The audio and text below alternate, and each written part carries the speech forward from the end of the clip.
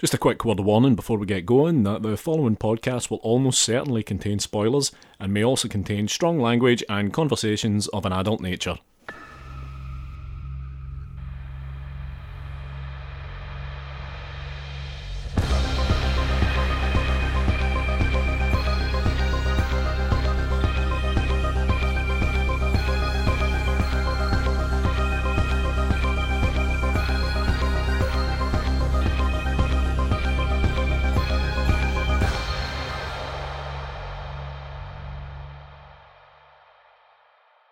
Hello and welcome to episode 150 of Strong Language and Violent Scenes, the podcast giving a second chance to films that might not deserve them. I'm Mitch Bain, I'm a lapsed horror writer and an occasional doer of musical things. And I'm Andy Stewart. And joining us tonight, you know him as the director of the Arrow documentary Clapboard Jungle, and of course from the Ice Cream Man episode of this show, it's Justin McConnell. Justin, welcome back. Hey, it's good to be here again. I hope I picked another movie that... Well, we'll have a good discussion. Yes, I think we will. I think we shall. Justin, your last appearance on this show was 101 episodes ago, all the way back in episode 49. Jesus. Yeah. Wow. You guys have recorded that many episodes in 2 years? We have done 2 episodes a week minimum every week, apart from 2 weeks off at Christmas every year. Do the Minisodes count as full episodes, or No. like what's? Okay, so Jesus, you've been working. It's like 320-ish broadcasts from April 2018. And it's you're essentially watching movies that are traditionally considered to be bad, you know, in quotation marks. So Yeah. it's like staring into the void, and the void's staring back at you at this point. Like it's There's little that surprises us now. Like Justin, I don't like having to confront the existential questions surrounding how I've spent so much of my time for the last 2 years. Save this till the end. But I would say that it's fair to say that the first time that you came on, you picked Ice Cream Man, which I would say is probably one of the more divisive films that we've had. Do you think that the response will be any less polarized with your selection this time around, Children of the Corn 3? I honestly don't know, because this is a movie I've liked since I was very, very young, and I've got some personal stories tied into it. But I do think out of all the Children of the Corn movies, it's easily my favorite for a lot of stupid reasons. But I don't know. I think it's goofy enough, and it wears its heart on its sleeve, and it has so much fun effects going on, and some weird set pieces, and just this odd charm to it that I'm hoping you both liked it. But who knows? It's hard to fucking say ahead of time. So when did you come across this first? Okay, I don't recall the exact year or date. I was definitely young. I believe I saw part 1 first.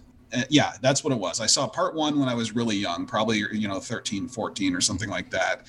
And then I convinced my parents to rent me part 2. That one to me was relatively forgettable. And then I finally got to part 3. And part 3 just has so many out there visual ideas with its effects that it kind of stuck to my brain. And there's certain set pieces in it, like the cornfield thing later on with the human scarecrow head rip, and the giant puppet monster at the end, and all the Screaming Mad George stuff, because he doesn't even credit himself generally in movies as a special effects artist. He calls himself a surrealistic effects artist, which I think speaks really nicely to why I like this movie so much, because it takes that basic Children of the Corn concept, then adds the Child's Play 2 foster family dynamic, and then adds some Halloween 3 with the corn going out around the world, and then also adds in Evil Dead camera work, and feels very much like a first-time director, which this was, James Hancock was, given the keys to a franchise and going, you know what, I'm going to just fucking put my all into this and wear my influences on my sleeve. And I found it really, really fun. But one thing that was key to me with this movie that really sort of spoke to me was it was the first movie I sat down with a notepad in my hand, watching specific scenes and set pieces and timing out the time, because you got to understand, in the 90s coming up, there weren't really a lot of editing courses you can take. There was Walter Murch's book, which I didn't discover until I was in college years. But in terms of like edit pacing and figuring out how long it takes until you cut, and what shots connect to what other shots to sell a gag or anything like that, all that you sort of had to watch a movie and break it down. And this was the first of many movies I sat down with a notepad and went, okay, it's about 5 seconds between this and this, and just really broke it down. And I know it's kind of, maybe it set me off on the wrong path. I don't know. Someone else can criticize my editing. I'm not going to speak for it, but I will say that, I liked certain scenes of this movie enough that I wanted to break down how they were done.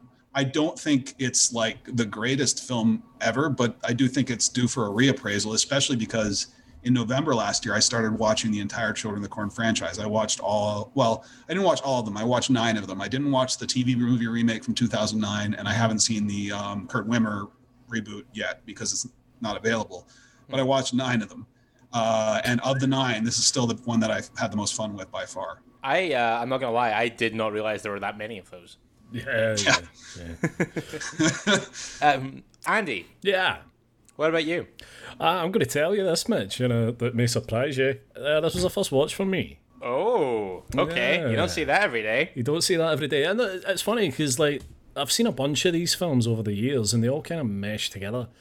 And I had messaged you earlier saying, I don't know if I've seen this or not. And within minutes of starting it and seeing Screaming Mad George's name come up on the screen, I was like, I've definitely not seen this. Because he's one of my favourite special effects artists of all time. He did Society, which is one of my favourite films of all time. So to me, immediately I was like, yeah, this is new territory to me. Completely new. And yeah, I'm going to tell you right now, I had a fucking ball with this. I thought it was great. My first watch of this was right now. Justin, I'm kind of pleased to hear you say that Children of the Corn 2 is forgettable because I haven't seen it. So it's worth watching. But I absolutely will now. My curiosity is definitely there for that. So I also have a couple of questions. I think because I don't think that it's imperative for you to follow this one at all, but I have some questions as we go about where it ties in, if at all. Sure. I actually only saw the original Children of the Corn last year when Stanton Cousins Rowe, that directed A Serial Killer's Guide to Life, chose it for this. Mm-hmm. I liked that as well. I thought that, if anything, this was probably more fun. It's a completely different beast. It's way more audacious in a lot of ways. But we'll get into the particulars of that as well. But basically, like, not to jump too far ahead to my concluding thoughts, but I thought this was really fun too. But Justin, you've been here before. Hopefully you know what's coming next. So, for the benefit of anyone who is listening that hasn't seen Children of the Corn 3, how would you feel about doing a 30-second synopsis of that? Yeah, I can probably pull this off in 30 seconds. Yeah, you've got a confident look about you. I think you got this. Yeah, I could probably do this. Yeah. Andy, we've got 30 seconds on the clock. I can confirm, Mitch, that we do have 30 seconds on the clock. Okay. 3, 2, 1, go. After an older foster brother father is killed, the 2 brothers are sent to the city to live with foster parents, where one of them tries to acclimate and become part of high school and lead a normal life, and the other one is essentially possessed by the demon, he who walks behind the rose, and then sets apart to recruit all the kids in the high school and in the area to become the new Children of the Corn and get a strain of demonically cursed corn out to the rest of the world so that the world can be cleansed of all the adults. Not Pretty good work there, I have to say. I mean, there's more to it, but that's close enough. I mean, there's certainly more to it, but that's a good enough setup as anything, I think. I would say so. Yeah, I was pretty pleased with that. I think that this has potentially the most dramatic opening and kind of opening credits of anything we've ever done on this. With the scythe swiping out every single word. It's like, you worked on the movie, die! You worked on the movie, die! The first couple of times, like, where you're top of the line names, I was like, all right, okay, who do we have here? Right, boom, boom, boom. And then I was like, fuck it, they're going to do this every single fucking time. And they do. Like, everyone gets swiped off there. Yeah, and I think the credits are a good 2 minutes, which probably was part of just the plan to, and I think the end credits play pretty slow too. Mm-hmm. So it might have been a plan to get it to the 85-minute point to do that. They used to do that a lot in the 80s. And the 90s, where you need like 80 to 85 minutes to sell the movie, so they make the slow crawl end credits, and the opening credits are like white on black or whatever for 2 to 3 minutes, so that you hit that running time. And yeah, this happens here too. I thought it was really entertaining, but also there was a point when I was like, this is taking a while. Yeah.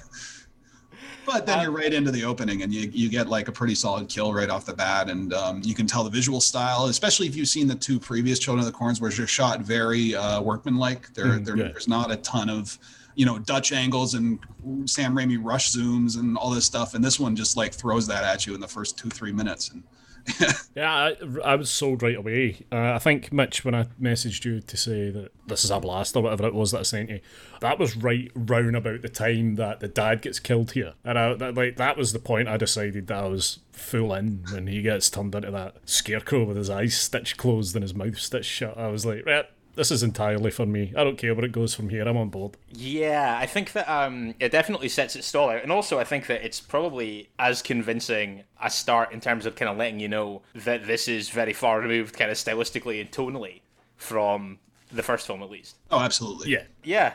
Andy, as you correctly pointed out, we have as you both pointed out, we have a great kill here. Notably, the dad of Joshua. Yes. Yeah. I think his name's Joshua. Is it Daniel or Joshua? Joshua and Eli are the two boys. That's right. And Eli's the younger kid. Yeah. That's right. Yeah. Yep. And it is Eli that does the killing here during what I kind of, I think, probably oversimplistically described as an altercation in a cornfield. Yeah. Oh, that's where I got Daniel from. The actor that plays Eli is Daniel Cerny. Yes, that's right. Okay, that's okay.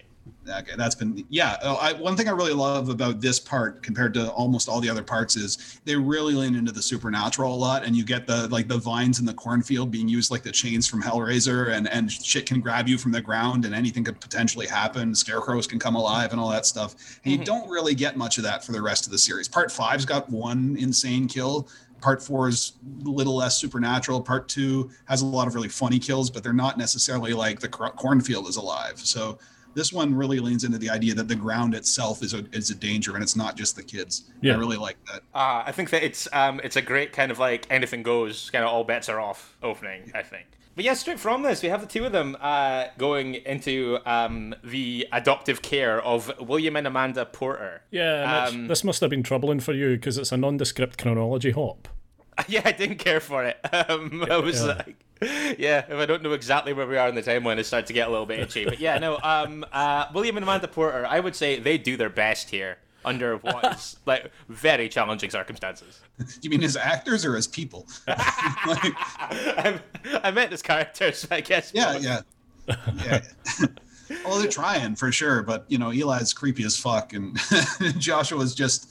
At least he sort of gets along, but even right at the beginning, that first dinner scene when he's trying to be like, they call this pizza, it's like a Japanese invention, or I'm paraphrasing the fucking quote. And Eli gets a chance to say grace, and right off the bat, it's like, oh, we might have adopted a psychopath. Yeah, he's very fire and brimstone right out of the gate, isn't he? Like, Yep. Yeah, he's not subtle. Yeah, it's right out of Isaac's book from Children of the Corn, and it's an absolute downer. That's not how you want to start your. A pizza is a food that should be consumed with hope. It's a universal language of optimism. No, I think it's funny that Bill kind of sarcastically describes the grace as a toe tapper, which I thought was a funny choice of words because it implies that every other time people say grace, it's set to jaunty music. But yeah, I think that between Joshua breaking that really expensive ornament, which by the way, like, could not have been, you couldn't have seen that coming any clearer if it was signposted. When he's like, don't pick that up again, it's really expensive, and literally like 8 seconds later it was on the floor. Well, I thought it was being set up as some kind of Chekhov's item that we would return to later, but it's all over the floor like 5 seconds later. Yeah, but I think that's just establishing that Eli's a douche and he doesn't care. That's that second time it ends up on the ground. He did that on purpose just because he doesn't. He's above the human race essentially because some spirit of some demon is inside him, and whatever's in him is ancient enough that it's like, fuck these people and their vase. I'm going to perform a series of petty irritations. Yeah.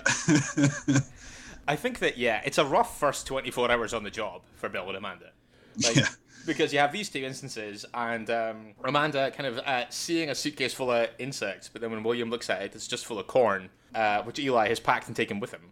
By the way, also kind of weird in and of itself, like a suitcase full of corn versus a suitcase full of beetles and cockroaches, like both kind of weird at first glance. I suppose so. I also think it's funny that after we see all these things, when they're kind of having a review, a kind of like debrief of the first day, it kind of comes with them like in bed, kind of like scantily clad, having a like pre-coital powwow about the children. But that's intercut with one thing I think this movie does pretty well is it intercuts multiple different story threads at the same time to build tension when there isn't, necessarily inherent tension in one of the 3 story threads, but somehow juxtaposed against each other, you get this sense of like something otherworldly is putting chess pieces into place to fuck with everybody's life essentially. And I somehow James Hickok actually captured that pretty well, which I found pretty impressive for the second sequel to a horror franchise most people forgot.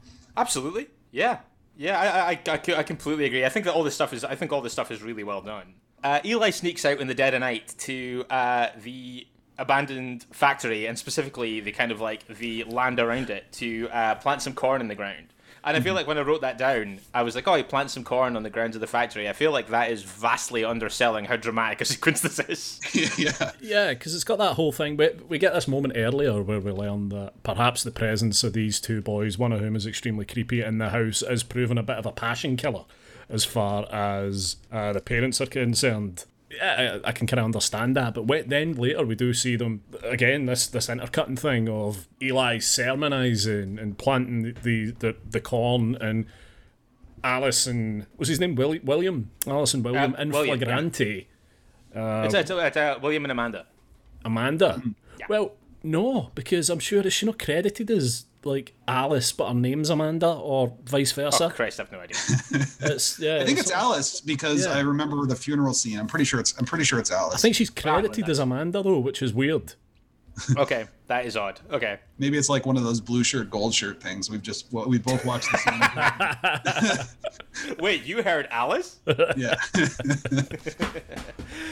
What I do like about this is that, and I think that one thing that I think is a testament to how well this film kind of sets its stall out, is that by the time we've had the kill and the kind of like the grounding in the adoption, by the time that we reach the point in the story where it's time for them to go to school, I was like, well, this is going to be fucking chaos. But that was the point where I realized I was like, yep, I'm in.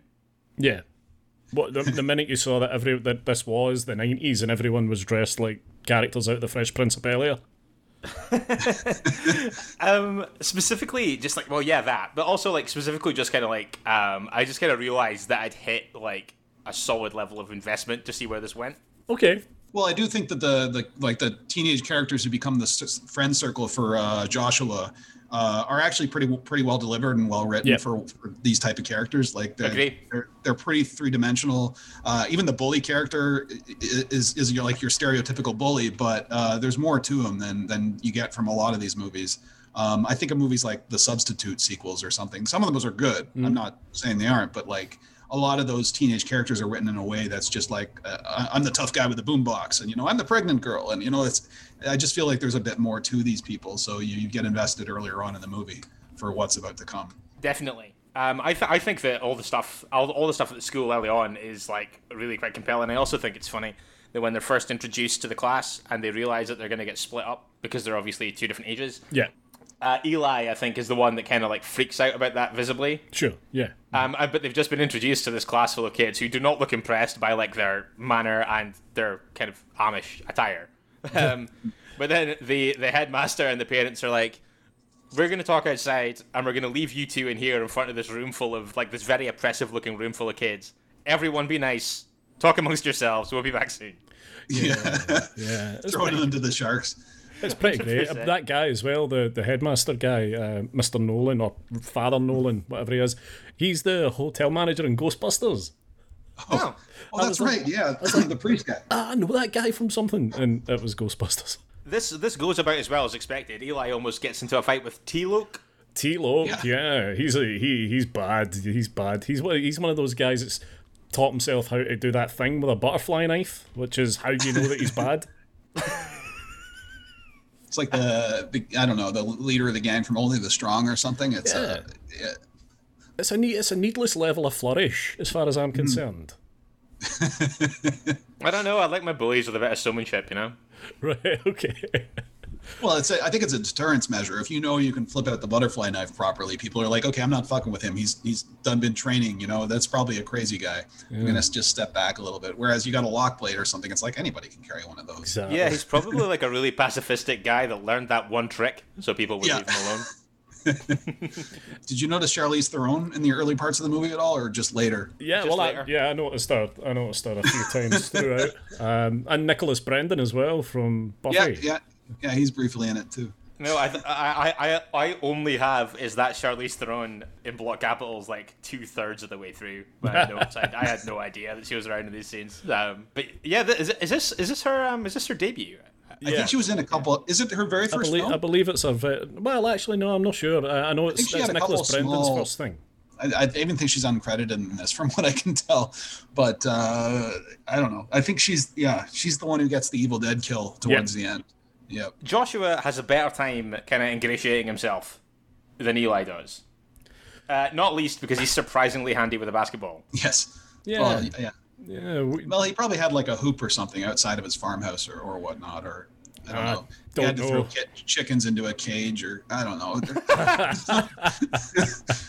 I was going to say, basketballs don't bounce well in dirt, but neither do chickens. It's just like the good old chicken toss that we used to do in Gatlin, Nebraska.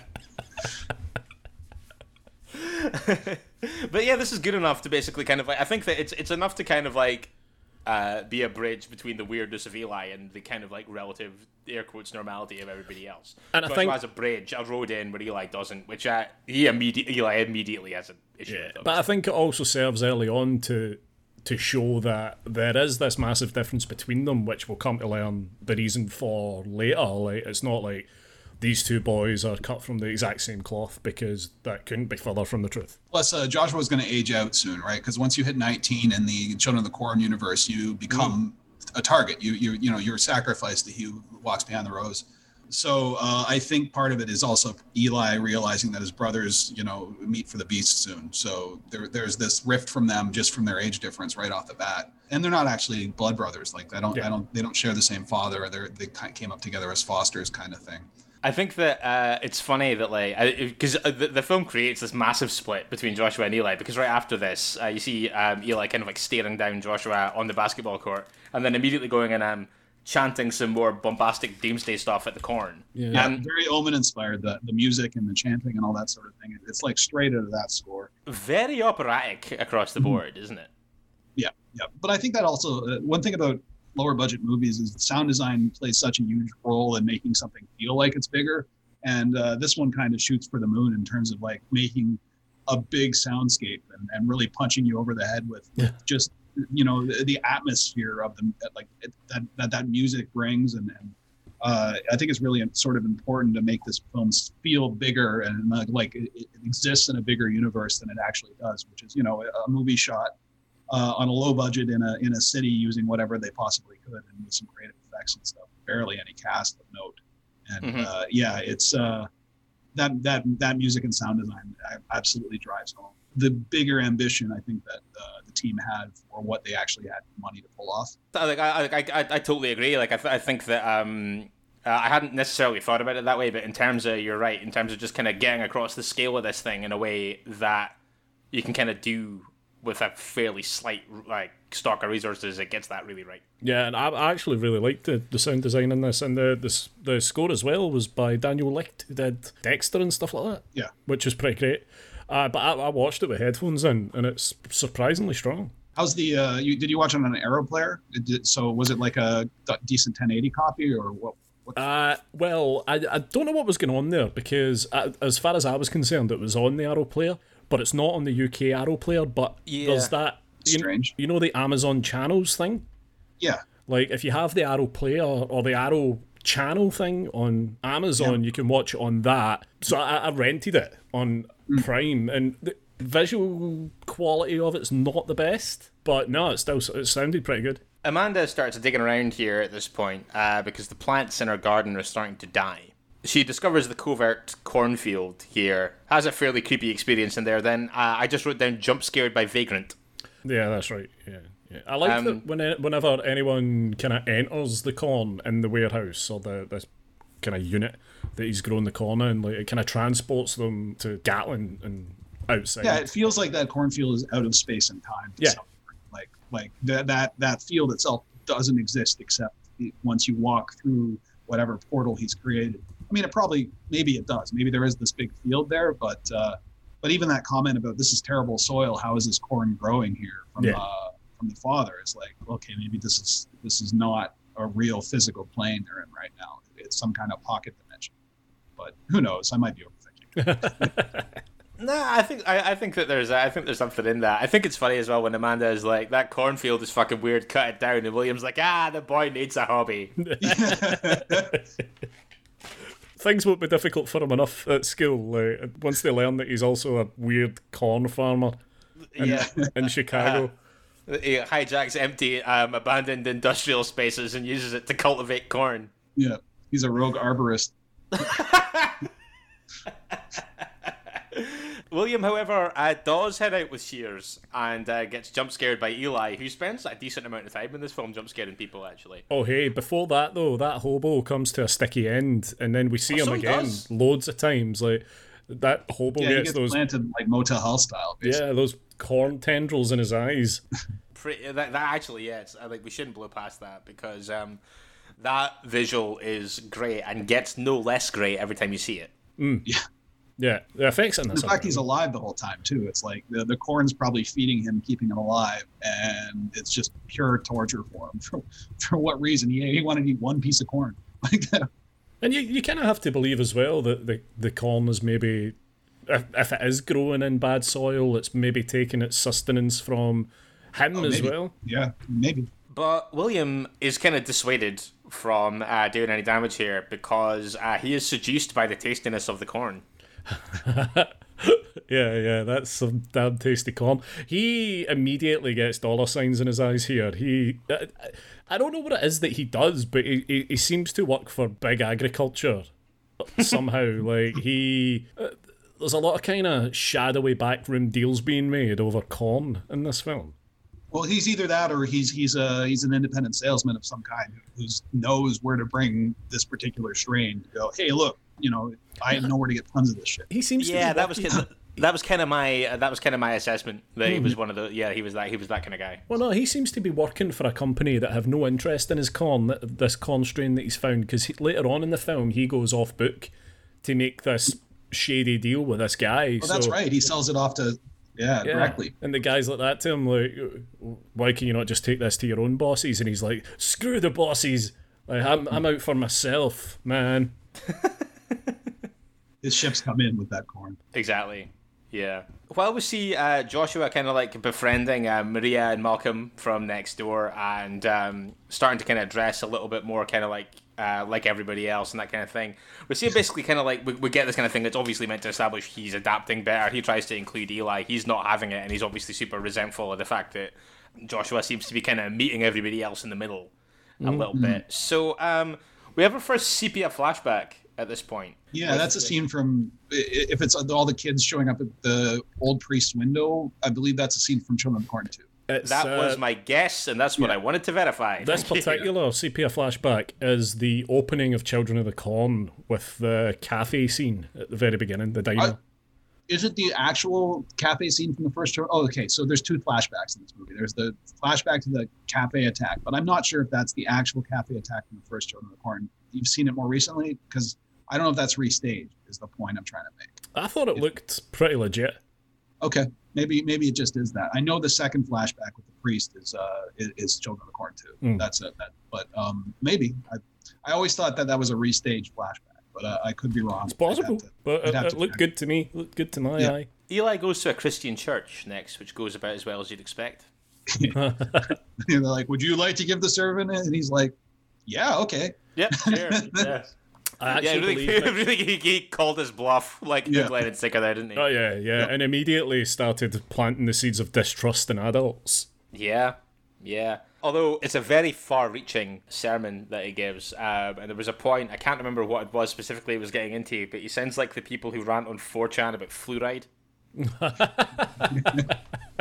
Funnily enough, in high school, my friend Joe Stiles directed a short film called Bible Thumper, and I played a chainsaw-wielding, super religious killer in it. And I think I took all my dialogue, or the way that I delivered the dialogue, from Eli and Children of the Corn 3. That's a movie that barely anybody's ever seen, but I'm pretty sure I was just riffing Eli through the whole thing because it was mostly improv. That's great. Super. Exposition time at this point. The social worker who made the connections in the beginning figures out that Eli and Joshua were originally adopted from Gatlin, Nebraska, obviously the site of the first film, and also, more curiously, that Eli has been frozen in time, ageless, since 1964. At least. Which would make him older, I think, than Isaac. So, like, the thing about the continuity in the Children of the Corn movies is there really isn't any.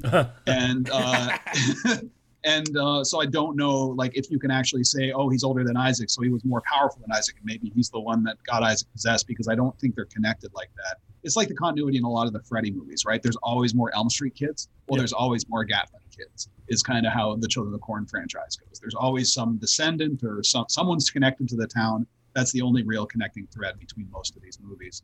I think 2 has a little bit more connected with 1 than the others, but otherwise there's that. So yeah, that whole idea that that Eli is so old, I think, is just like new lore. It's not connected to the first one at all. I'm going to go out on a limb and say that he's older even than that, because I noticed that he forgoes a school bag in favour of just wrapping a belt around his books. Yep. It feels pretty old-timey to me. Yeah. Mm-hmm. I think that this is a really fun set piece when the social worker dies.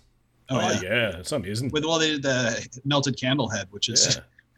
Yeah, that's the kind of piece to resistance of that whole thing. I think that the build up to it is great. Like when she gets kind of jump scared by Eli again, rushes back to the office, but see when she tries to like phone and warn them, and the phone line kind of gets taken over by those voices. Yeah. Yep. And then obviously she tries to light herself a cigarette and burns herself alive. I think this entire thing is great. It escalates really, really nicely. Yeah, and then you've got that lovely Raiders of the Lost Ark style melty head, which is just superb. Yeah, and I think it also speaks to the omnipotence of Eli. You know, he's got this massive Damien-style power behind him that it can actually influence random events to create whatever he wants to in a Final Destination kind of way. Plus the power of the cornfield and bringing scarecrows to life. And, you know, he has a vast set of powers, and you don't want to fuck with him. Absolutely, yeah. I think that you're right. This is actually like a great, it's a great showcase for that, isn't it? Like it's a really great set piece, but it's a great thing for like, right, this guy can do basically anything. There's actually a fair amount of that said by Joshua, like, and people don't question it enough. But there's like 4 or 5 times he's like, "Look, you really don't want to mess with my brother. Like he's fucking crazy. Like you really like, please don't do this with Eli. Like you will sorely regret it." And no one goes, "It's fine. Explain yourself. Why?" Well, did you see the Twilight Zone? He's like that kid with imagination, but it's way worse. So yeah, I after I'd kind of like written down I like a rough description of what happens here, I wrote "this is fun" beside it, and then wrote "less fun" is when Eli sticks his tongue in his mum's ear. Oh yeah, that's gross. Yeah, he really fucks with her before she dies. Yeah. I think it's everyone who can sort of see the truth of him. He's like, well, I'm taking them down 4 pegs before I kill them. Yeah, exactly. Yeah. It's like you'll learn a lesson, then immediately die. But you will definitely learn a lesson first. And again, she tries to kind of relay her fears to William, but he's in the middle of the kind of aforementioned corn meeting. So he doesn't really take her seriously at all, which I suppose is to his detriment here, because she's not long for this world. No, because she decides to take matters into her own hands. She's going to go cut down the corn herself. And this is intercut with, Bill trying to turn a negative into a positive by selling the fruits of his devil child's labour for a tidy profit. So we see that going on while, Amanda has this kind of like a fairly similar but kind of like amped up encounter in the cornfield to the other ones that we've seen up to now. But yeah, she ultimately tries to escape. I think this death is really good. Love it. Mm-hmm. Oh, straight out of My Bloody Valentine, the original, right? It's very similar. I do think, I like how it's water at first, then when they cut back, it's just this geyser of blood spurting out of her mouth. It's certainly, it's another Final Destination style death. I think she's gonna die in the cornfield for whatever reason, and then it's like, oh, she made it out, and then she slips on a pipe and smack. It's so good. I front to back love this. It is great, yeah. We immediately chronology hopped after the funeral. At this point, and then we get another kind of like another headmaster priest guy nightmare, which this I think is maybe the flashback that you were talking about. Yeah, earlier. That's the Children of the Corn 2 flashback for sure. That's one of the more effective set pieces from Children of the Corn 2. That and the old lady getting hit, lady in the wheelchair getting hit by a truck flying through a window of a bingo hall, right, where the old man yells bingo at the exact same time. That's well, if I wasn't gonna watch it before, I'm definitely gonna watch it now. No, I did assume that this the set piece in the flashback was from Children of the Corn 2, and that was kind of like I was like, I need to verify this because like this is shaping up like something I really want to go back and check out. Right. Okay. Mm-hmm. Also, the embers of a love story between Joshua and Maria. Yep. How do I hit a home run? You don't. Like brothers right there. I always had a good laugh at that scene. Malcolm's furious because he doesn't want her to get mixed up with this crackpot family. Which is fair enough, because in the very next scene we see Eli sermonizing again to what looks like a factory full of, like, all the kids in school seem to have kind of become goths overnight. They all seem to be wearing black turtlenecks and necklaces. Yeah, it's the same 90s clothes, but it's black now. Yeah. They all look like people that are menace to society. So yeah, it's pretty much something like that. But the seeds for that were sown really early when Eli takes the corn pieces and they turn into the roaches, and the roaches climb into the dinner of all the people in the school and everybody's eating it. That's kind of like the first stage of their possession, or whatever it is he does to people. Yeah, my understanding of this was that kind of like the corn turns people into kind of disciples. Children. But if adults children. Yeah. Adults can just eat it and enjoy the delicious corn. Unless, there's later on when they eat it, things don't go so well. Of course. There's a really cool conceit here that I really enjoyed, where, like, obviously, as these high school kids start acquiescing to the values of He Who Walks Behind the Rose, I think it's cool that, like, obviously the kind of, like, headmaster / priest guy, Frank, who's been obviously kind of side-eyeing this entire situation for this entire time, is now, like, something is badly wrong, and, like, these kids are getting indoctrinated and blah, blah, blah. And you see him sitting there having this conversation with his colleague, and he's like, What are you talking about? It's like, there's no antisocial behavior, nobody's smoking in the bathrooms anymore, things are better than they've ever been. Like, what are you complaining about? And I was just like, I really love that, like how much of a kind of impasse that puts him at. Yeah. Yep. Yeah. Yep. Really, really fun. I like that a lot. Meanwhile, though, by the way, like that factory sermon that you get was where I wrote down, is that Charlize Theron? Yeah. Okay. Yeah. Just so that's how slow that horse was in crossing the finish line. Just in case anyone was curious. Oh yeah. Wait till you get to 4 and 5. Those movies have insane casts. Oh really? Well, yeah. Part 4 is like Naomi Watts and Karen Black. Part 5 is, let me see, Eva Mendes, Ahmed Zapid, Fred Williamson, David Carradine, and Alexis Arquette. Jesus. And I think, yeah, Michael Ironside's in Part 7. Yeah, there's a lot of really crazy cast in this series. See, Justin, you're just nudging me just enough in the direction of this series that you're starting to worry me here. I get the impression that, like, we're going to come at this a few months later and I'm going to have seen them all. It's not the worst use of your time. I think everything up till part 5 is, you're pretty safe. Like, you've got a pretty fun, decent time. And then 6 and 7 are, I mean, they're worth it for the completist level. 8 is worth it for the completest level. 9's pretty okay. It's from the guy that directed Feast. It's got like it's more modern. I think it was made like four years ago. It's got probably the most mean-spirited kills in the entire franchise. I don't think it's one of the best movies in the franchise, but it's certainly worth watching. Yeah, that doesn't surprise me, coming from the man who made Feast and Piranha 3D. Yeah. 3 Double D. 3 Double D, yeah, of course. Yeah. Joshua is starting to piece certain things together as William and Eli discuss the fact that William has sealed the deal and the Corn is about to go international.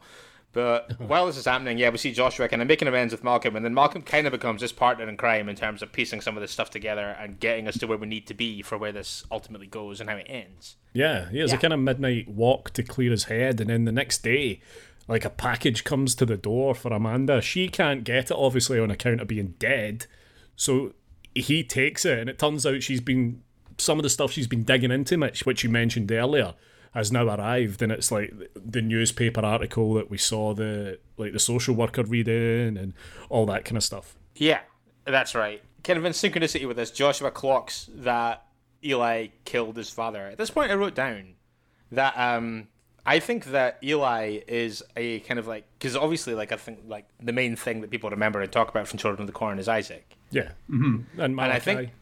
But I think that Eli is a perfectly strong successor. Oh yeah. Here. I actually like Eli a little better than Isaac. I mean, Isaac's. If people talk about the original Children of the Corn like it's a classic, and it launched a big franchise, and the movie's pretty solid. But I think Daniel Cerny does a better job of being like a more effective villain in a lot of ways. He's not as whiny and screamy as Isaac is. And I think he's much more sociopathic, and it's more entertaining for me because he's not trying to hold on to power that he's losing. He knows he's in power the entire time, and that really comes across in the performance.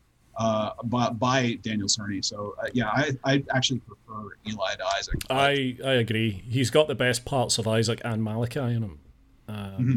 But he views himself as unstoppable, which Isaac never ever has. Isaac's massively insecure in his position. Joshua disturbs Malcolm, wakes him up first thing in the morning to dispense what, to the untrained ear, does sound like tinfoil hat nonsense. If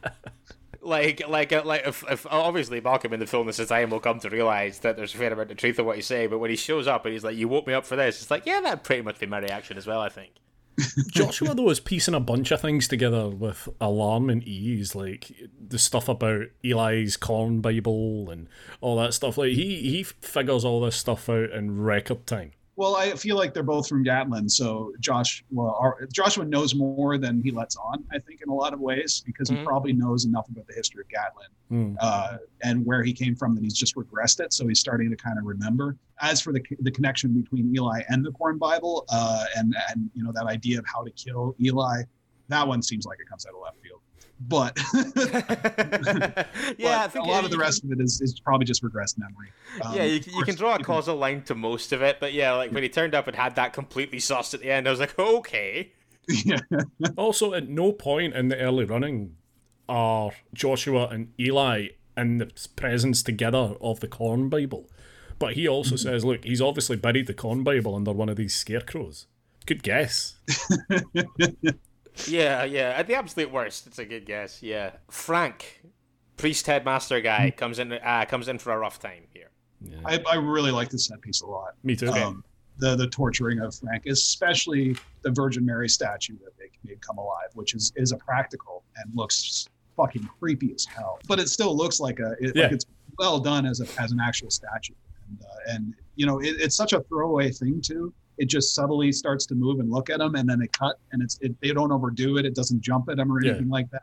Like the movie knows when to cut away, which is always nice for horror, because when you do too much, you know, you got that last jump scare at the camera. It can kind of undo the unsettling goodwill you built up over a period of time, I find. And this one kind of keeps the goodwill alive, and then goes, oh, but we're also going to throw an insane ending massacre at you, because why not? Who gives a shit? We're getting to just about the point where the third act of this turns into, and I mean this entirely as a compliment, but where the third act of this becomes this unbelievable grab bag of chaotic set pieces and imagery. Yeah. And I think that the Frank kind of like death or torture scene kind of is the sign that we're shifting gears for Act 3. Absolutely. Because immediately after this, Eli heads over to Maria and Malcolm's house and poisons their parents in graphic and very theatrical style. Love it. Very Halloween 3, too. The bugs coming out of their face and their heads splitting open when they fall over, and they're just full of insects. And yeah, it's very very theatrical for sure. And just creepy, because their own daughter is sitting there and she's just zero emotion on her face the whole time. I really love the line as well, where they're just like, "You're the first." Joshua and Malcolm are off digging around and have an incredible set piece encounter with the Scarecrow here at this point. They've gone back to Gatlin. They've driven to Gatlin through the night, which I guess isn't that far from the city. Like, there's a point later where you see a 70-mile road sign. It's just not so bad. Yeah, it's not that far from whatever. Did they ever establish what city it is? It's Chicago. Okay, yeah, Chicago. Yeah. Because it certainly seems like that's a drive you could knock out in an evening. Yeah. Because this set piece, this kind of like the scarecrow confrontation here is brilliant as well. I'm kind of loath to I'm very wary of how we talk about the third act being us just describing one set piece after another and all just like universally agreeing that they're great, but like it's kind of true. Yeah. There's so much about this bit that. The stuff in Gatlin that really, really works for me here. From the mad monster scarecrow, like that just looks like something out of Are You Afraid of the Dark? It's Joshua's father. Too, yeah, right? of course. So, like, he looks up, he recognizes his dad who's been crucified as a scarecrow, and then it immediately turns into this, like, he's like, Papa? And then it turns into this monster scarecrow and tries to kill him. And bleakest shit ever, by the way. Yeah, for sure. Do we know why, at the very start of the film kind of begins with the dad chasing Joshua with a big scythe? Do we know why he's trying to kill Joshua? Well, maybe it's like they don't actually establish it, but I always just assume that he realizes he's adopted these Gatlin kids, because I don't even think they're in Gatlin in that cornfield. That's not Gatlin. Right. No. They were adopted from Gatlin. To there and then onwards to Chicago. Yeah. So because Eli is there, Eli has turned this cornfield into his own playground, just like he did in the city.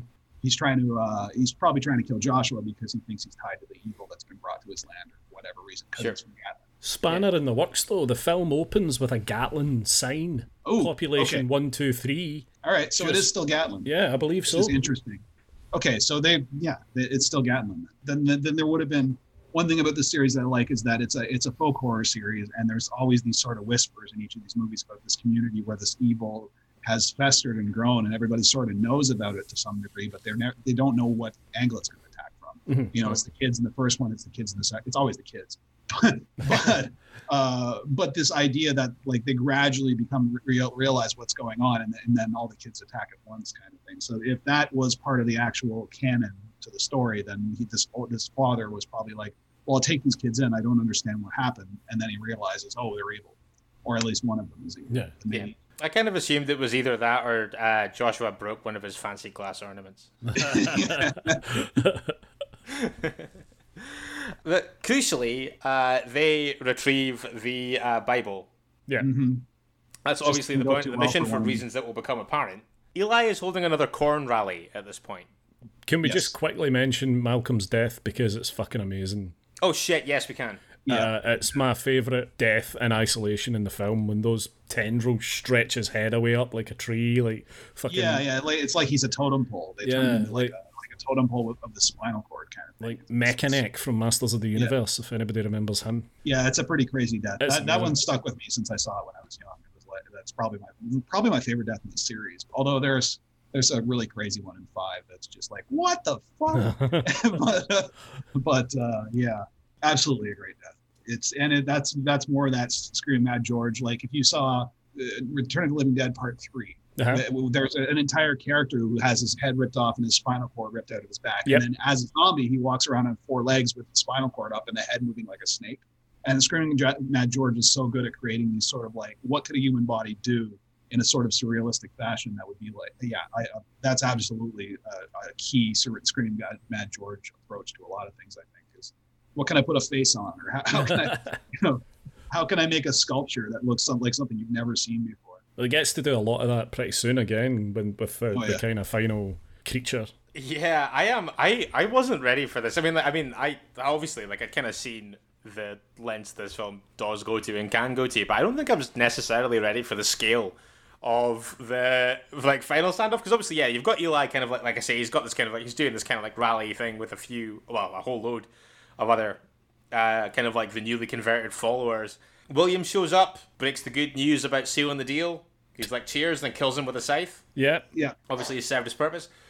Very eventful meeting. Straight after that, Joshua shows up with the Bible. He has, somehow, because reasons, has come up with the fact that destroying both the Bible and Eli will kind of end the cycle of agelessness or immortality that's been established that Eli has. Despite the fact that Eli is kind of like the principal antagonist in this, I feel like his death is we can kind of blow past that. It gets that happens. Yeah, the Bible is pierced, and in doing so, it pierces Eli. And you would think it would end there too. That feels like in a lesser, I want to say lesser movie, but in a movie that didn't try and swing for the fences, it would have ended with Eli getting the scythe to the chest and him, dying, and it's like, oh, the curse is broken. But nope, it's got one more trick up its sleeve. It sure does. I must admit, see, whenever they talk about he who walks behind the rose and stuff like that, which is presumably what we're looking at here, I had my mental picture of it, particularly from Children of the Corn, the first one. My image was this much more subdued, kind of almost away. I imagine something kind of like a graboid or something, right? Because that's what it looks like in the first one. It's just the dirt being pushed up as it moves between the rows. Yeah, I feel like this is a significant level up. Yeah. Well, it's like a Lovecraftian elder monster of some kind. It's got eyeballs everywhere. It's unknowable in terms of the way it looks, and it's clearly got a giant root attached to it too. So how deep does it go, and what else is below it? You know, it's all like, is this just one tendril of a much bigger creature? I hope so, Yeah. because this is awesome. A lot of casualties and a great sequence here, I think. Yeah. Like, This- so fun. Feels very much like, I mean, James Hickox, his brothers, Anthony Hickox, who directed Hellraiser 3 and Waxwork and stuff like that. Now, And Hellraiser 3, which has like a similar kill scene in the club. yeah, well, that's what I was going to say. And James Hickox was a assistant editor on that, so this feels very much like him trying to emulate what his brother did a couple of years earlier. Yeah, maybe. That's entirely possible. Because this is pure carnage, and it's amazing. There's some great set pieces in here. Not only Charlize Theron's Evil Dead homage kill. You get the guy who's chopped in half by the plate of glass, like in Ghost. Yep. Yeah, it's just madness. People are like drowning in mud or quicksand, and wild. Flying scythes and piercing vines coming out of the ground and skewering more than one person at once. And yeah, you know what it reminds me of is the big party kill scene from Wishmaster. Yeah. To some degree, where it's just like, people die in various ways, and I've always loved scenes like that in horror movies where they're just like, let's just do a massive practical effects showcase and slaughter a ton of people in as many creative ways as we possibly can, just to show how fucked everything is. and that's probably why this movie stood out to me more than the rest of the series, because it builds really nicely. There's lots of great set pieces, and I actually like the overall story, but this ending is what seals the deal for me. It's incredible. Pretty much every other movie is way more low key than this. They don't quite go as balls to the wall with everything. And part 4, I don't even think they mentioned He Who Walks Behind the Rose once in the entire movie, but I still like it as a self-contained horror movie. Yeah. It's just, this one really leans into the supernatural. I gotta say, because obviously, at the end, the culmination of this entire set piece is that Joshua ultimately kind of defeats this thing and rescues Maria. Who has been eaten. Yeah. He turns into a doll for a split second and gets picked up by the puppet and gets eaten. Yes, Love it. but because like I said, I don't know much about what happens with the series after this, but I did read that 4 kind of exists entirely independently from what you see. Yeah, it's like in a here. pocket dimension almost. It's but it's really the thing I like a lot about 4, and I because I don't want to give it away because you haven't seen it, but it starts with it's like almost like every kid in the town gets a flu or a virus, so it's about the medical doctors trying to figure out what the fuck is wrong with these kids, and then they flip. Okay. So there's a nice pandemic kind of side to it that and it's Naomi Watts, so it's pretty well grounded in that. But then it turns nuts, and I think if I was going to rank it, 4 would be like my 3rd favorite in the series. Okay. It's worth watching, but it is a little disappointing after watching part 3 to go there, and there's like no mention of the events of part 3, and they don't even mention He Who Walks Behind the Rose even once, and it's not as supernatural. Like supernatural shit happens, but it's not like vines coming out of the ground or things turning into monsters. It's a lot more Omen-esque type stuff. Right. Random events happening that kill people or kids that kill people. I think that the reason why I think that when I kind of got or when I kind of came across the fact that it doesn't tie into this, the reason that feels kind of having just seen this one of those two a little bit disappointing is the fact that it sets it up so nicely for something that could have been explored. Because obviously you see that how this ends ultimately is the Korn landing in Germany, so you know that basically the deal's gone through and this is just about to go international. And then that could have been a global worldwide children rising up to take down mom and dad, or no, the opposite of mom and dad. Yeah. Anyway, all the kids raising up, but in a way I kind of like it in that Halloween 3 kind of way where they don't stop all the broadcasts, so a bunch of kids die, but there's no movie to follow up after that at all. Maybe someone will write a Children of the Corn 3 follow-up comic or something someday. I don't know. But you're right. It would have been cool to continue on with this story for at least one more film. But I don't think. Yeah, they just kept reinventing it every single part. They do not connect. But that doesn't make them not worth watching. Because in a way, it's like I'm not going to compare it to the Alien series in terms of quality, but in a way, that's kind of how the approach is, where every director puts their own stamp on it and makes a different type of movie every part. And I can appreciate that. Yeah. Especially for something where nobody really cares. Ultimately, I mean, people rented them, or there wouldn't be 11 of them now. But it's not like people were like, "Oh, you can't do that because that wasn't established in part 2." It's like, Nobody cared. Yeah, I mean that's reasonable, and I mean like I mean at this point the film's over. This is a perfectly natural point to talk about this. Like that is interesting. I think that part of the reason why I was surprised that this has spawned quite so many sequels, is because this is nobody's favorite franchise as far as I know. No, I don't think so. No. But I respect it. I mean, I wouldn't have sat through 9 of them last year if I didn't.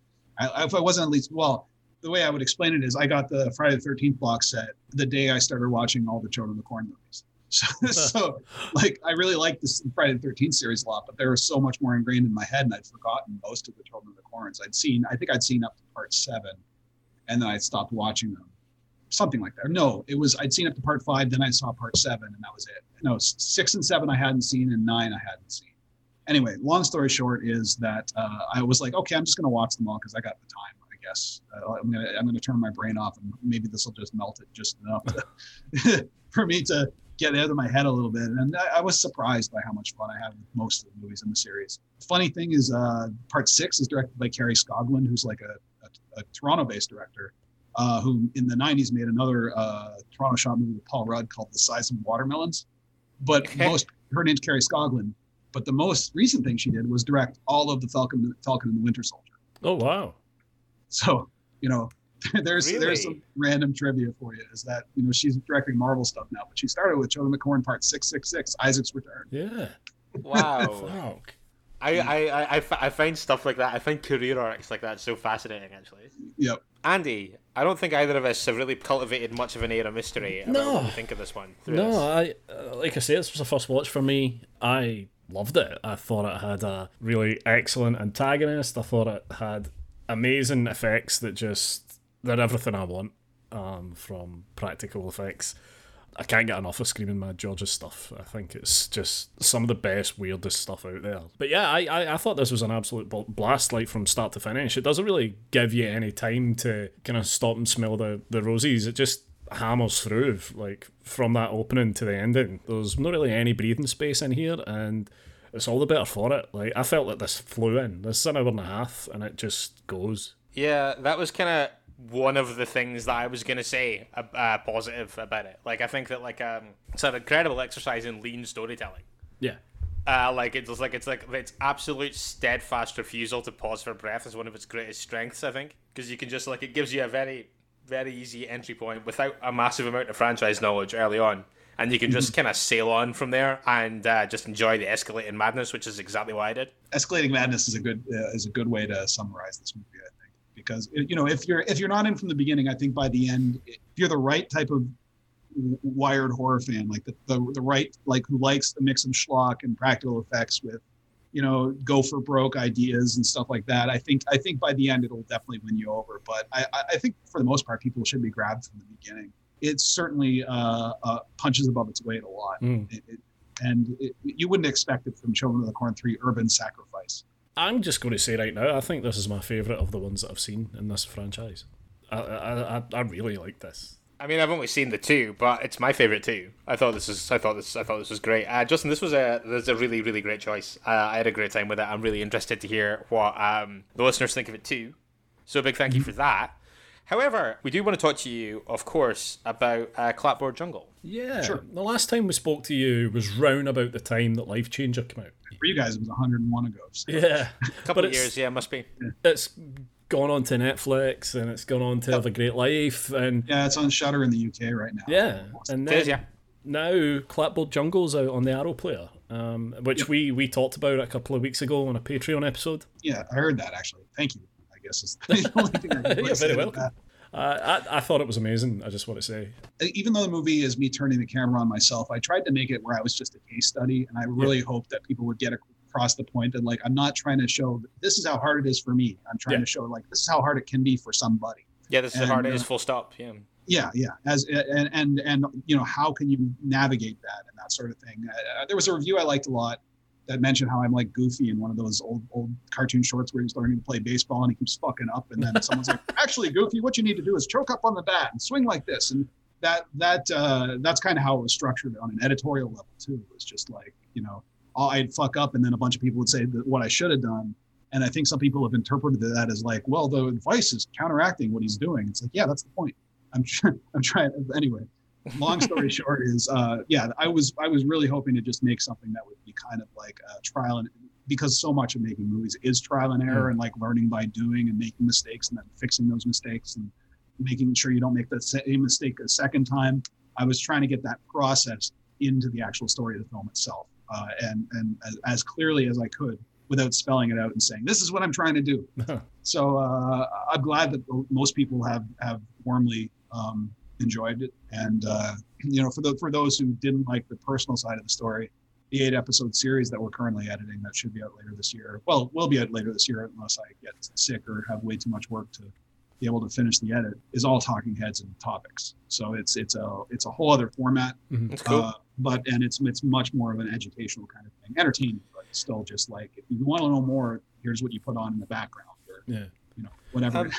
I think that I think you hit on something that I think is like one of the things that I liked the most about it, was that I think that it manages to be this kind of broad commentary of how challenging that process can be, but also felt really personal to you. I think that it doesn't feel like either one of those two things take over. I think that I think that you're right. I think it functions really well as a case study that serves a kind of broader point or broader observations. I think that it worked really effectively in that way. I appreciate that. It was a long journey to get it to this point. Yeah, and it's still not done. I do like the fact that speaking as obviously someone who caught Life Changer on the festival circuit with Celluloid Screams where I saw it. It's like, as a fan of that film, it was also kind of cool and kind of interesting to watch the film begin as being this kind of this conversation about yourself as a filmmaker and kind of about filmmaking in general, but then kind of almost pulling into being kind of a making of that film. Yeah, to some degree. I mean, I when I first started shooting Clapboard Jungle, I didn't even have the seed of the idea of Life Changer in my head at all, even a little bit. And when that idea hit me, I was originally going to make it as just like a series of short films where every version of Drew, of the character, I would just have a different actor playing him, so that I could shoot it over 5 weekends or 5 blocks of shooting over like a 1-year period and pay for it out of my own pocket. And eventually I just abandoned that approach because I didn't want to do a Peter Jackson bad taste and just like drag something out forever. Yeah. And we just tried to shop for money. And then that became a whole process on its own. So I was already deep into shooting Clapboard Jungle at that point. And it was almost like, I don't know if Life Changer got made partially because I wanted Clapboard Jungle to have an ending. Like I worked even harder to get Clapboard Jungle or to get Life Changer made, because I was like, well, I don't want to end this with me not making the movie that I'm trying to make, or any movie. There was a point where I thought, you don't want to end with like an unmade film and a bummer ending to your documentary. Yeah, exactly. Well, which was kind of what happened with Skullworld to a degree, because we ended that movie, the previous documentary I made, we were in meetings. Well, we had signed on with a television development company, and AMC Networks had taken interest in the show, and we were going to commission a pilot. And that's pretty much where that doc ended. It's right around that time. So we didn't have that pilot actually happening at that point. And then obviously that pilot didn't go. AMC stopped doing reality TV right around then too. We got passed over for Billy Corgan's Backyard Wrestling, and then that got dropped. So it was like we dodged the bullet to some degree. But yeah, I didn't want to make another documentary where the ending was like, follow your dreams. You might make it, but then not actually show it. And I wouldn't even consider Life Changer to be like, it's not like the top of the ladder I'm trying to climb. It's another rung, but at least it shows, the method put into practice, put into reality kind of thing. I did make another feature film while I was making Clapboard Jungle. I shot Broken Mile. That was a thing that I put down.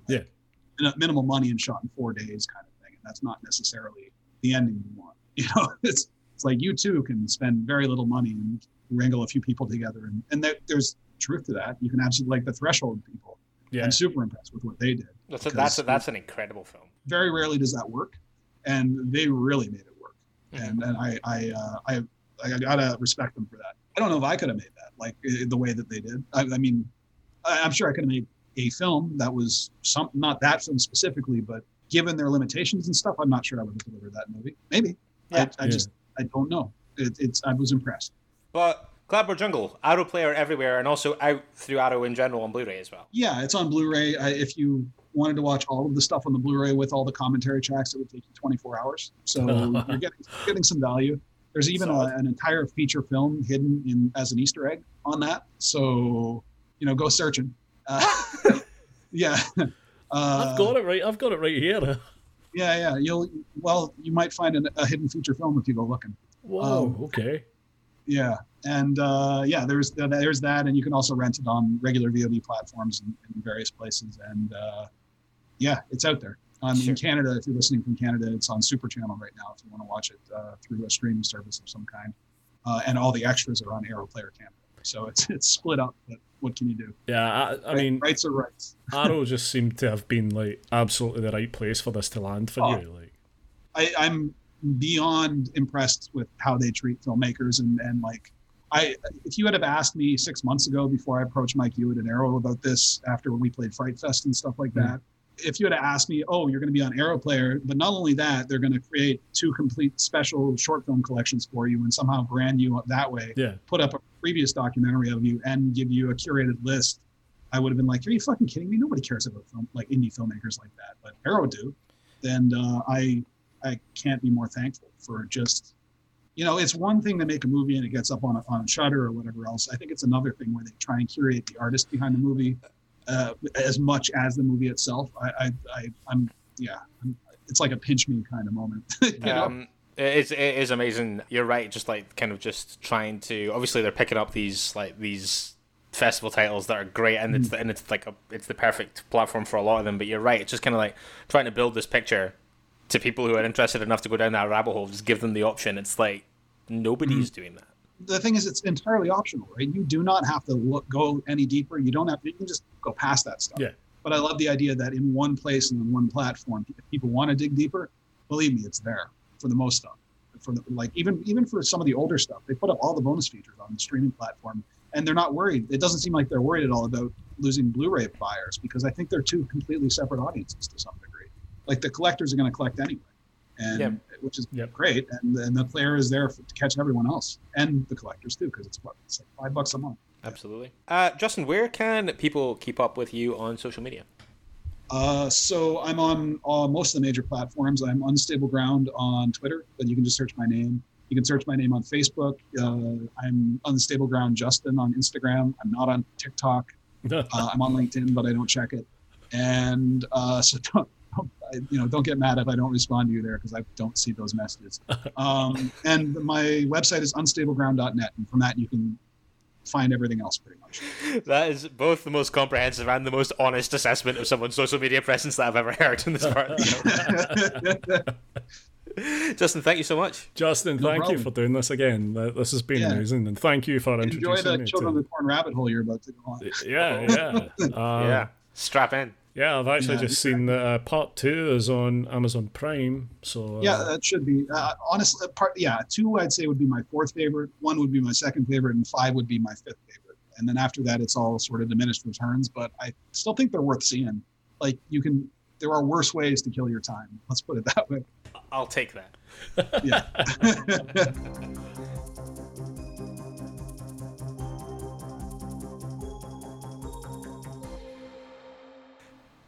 So a very positive chat all round there, really, wasn't it? Yeah, and do you know what? You might think, Children of the Corn 3? Really? Am I really going to give my time to a film that's colonised as Urban Harvest? But do you know what? You should. Yeah, I can understand why on paper it's maybe something that you wouldn't flock to. Yeah, sure. But absolutely worth your time and a great pick. And also, cannot stress enough, big thank you to Justin, first off, for coming on for a second time. Yeah, really nice. Somehow 101 episodes after his original appearance. Jesus. But also, if you haven't already, go and check out Life Changer on Shudder and Clapboard Jungle on the Arrow Player. Both great films. Yeah, really great. However, with that, we are out once again. So we will leave you in peace for your weekends, and we'll be back on Monday morning with another minisode for you. Yeah, and you know what next week's probably going to mean, don't you? Go on. Well, I'm not going to say it, lest we ruin the end of the minisode on Monday. Yeah, But I think we're back in that territory once again. Yeah, it certainly feels that way. If you want to get in touch and chat to us about anything that we've talked about tonight on any other show, or indeed anything else horror related, then you know what to do. Facebook and Instagram are Strong Language Violent Scenes. You can tweet us at Strong Violent PC. You can email stronglanguageviolentscenes@gmail.com and join the conversation on our Facebook group, The Chud Locker. We got an email this week. We sure did. We'll be reading that out on Monday, spoilers. Yeah, Patreon. Delighted. Genuinely, I feel like the minute that I started talking about executing the email address, everybody flocked to it. It's great. Mitch, we've had two. We've had two. Yeah, but I mean, like, it's like an unprecedented upward spike on the previous year, though. Yeah, calm your fucking jets. Patrons. Yeah, we'll be back next week with more fun and games. We sure will. Some good stuff brewing. We have, for once, we've picked what we're going to do. We know what's happening. So strap in for that. That is coming this week. However, we're back Monday with another minisode 152 no less. Join us then if you can. In the meantime, don't forget, it is better to die a hero than live as food in a world of chuds. Goodbye. Bye.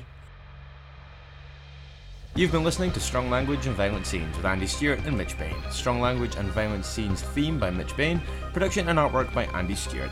Find us on Stitcher, iTunes, Spotify, Google Podcasts and Podbean.